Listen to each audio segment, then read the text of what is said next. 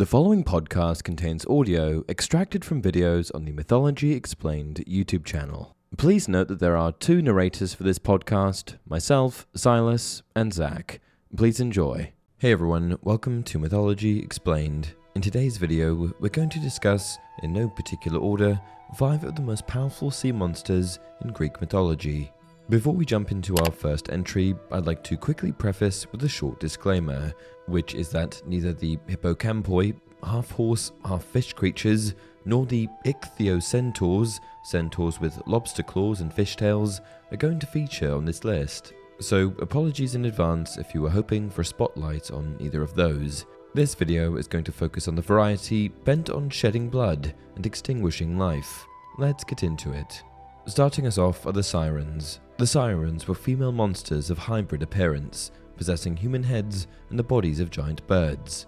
Other descriptions gave them human arms that played musical instruments. They were originally the handmaidens of the goddess Persephone, but when she was abducted by Hades, Demeter gave them bird bodies so that they could cover more ground in the search. The siren song was so beautiful and enchanting that it utterly bewitched and entranced any who heard it, so that those caught in its spell could not see the thorns beneath the petals. Sailors brought their ships ever closer, desperate to hear the song as loudly and clearly as possible. But their minds were so taken that the jagged rocks their ships rapidly approached went unnoticed. Ultimately, sailors were reduced to bloated corpses, and ships were reduced to sunken wrecks that littered the ocean floor. The two most famous encounters with the Sirens were Jason and the Argonauts and Odysseus and his crew. Orpheus saved the first group by drowning out the siren song with his own music, and Odysseus survived by lashing himself to the mast and having his crew plug their ears with beeswax.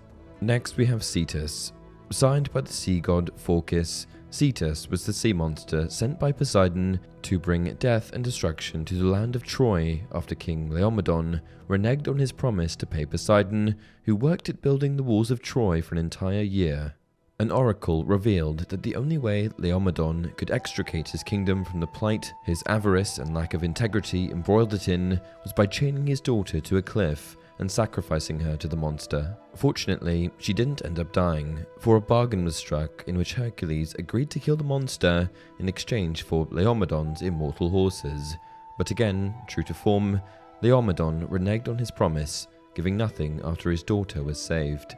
This second slight would be tantamount to signing his own death warrant, though, for it was not wise to make yourself an enemy of Hercules, who delivered the king's comeuppance when he returned with 6 ships, sacked Troy, and killed Laomedon. Next we have basically the same scenario but with Perseus.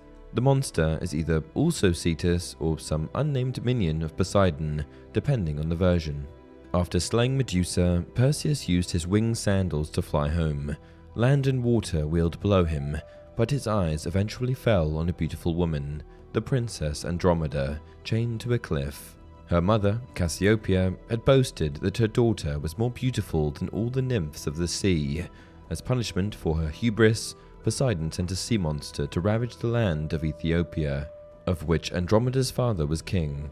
An oracle was consulted, and it was said that the monster would only relent if Andromeda was sacrificed to it. Much like Hercules, Perseus later struck a bargain, offering to kill the monster in exchange for Andromeda's hand in marriage. And so the monster was killed, and Perseus won himself a wife.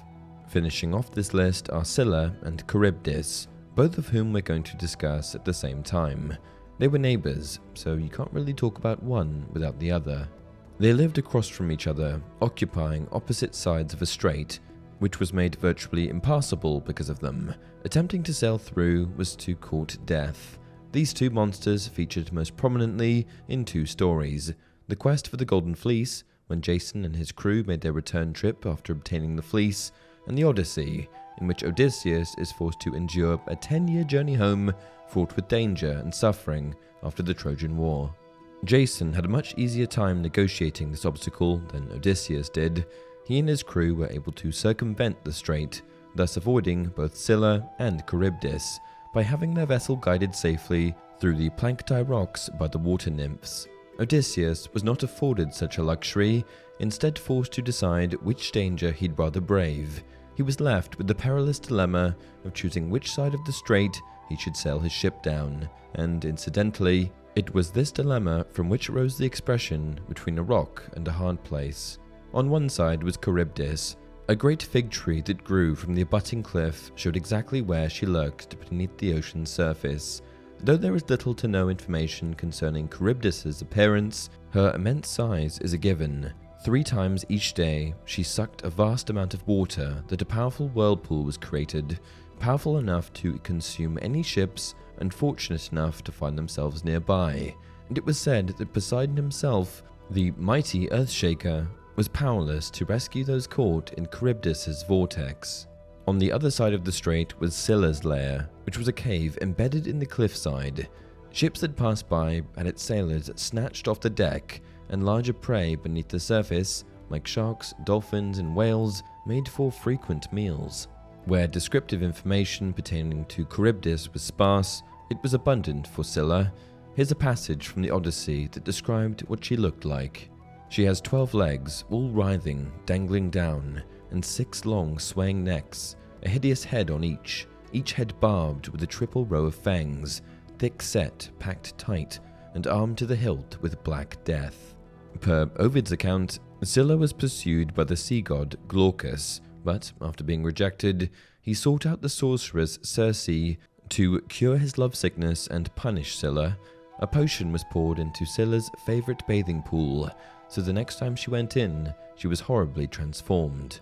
In the end, Odysseus takes his ship past Scylla, deducing that losing several members of his crew, while lamentable, is preferable to having the whole ship and everyone on it dragged down to the crushing black depths. And that's it for this video. If you enjoyed the content, please like the video and subscribe to the channel. As always, leave your video suggestions down below.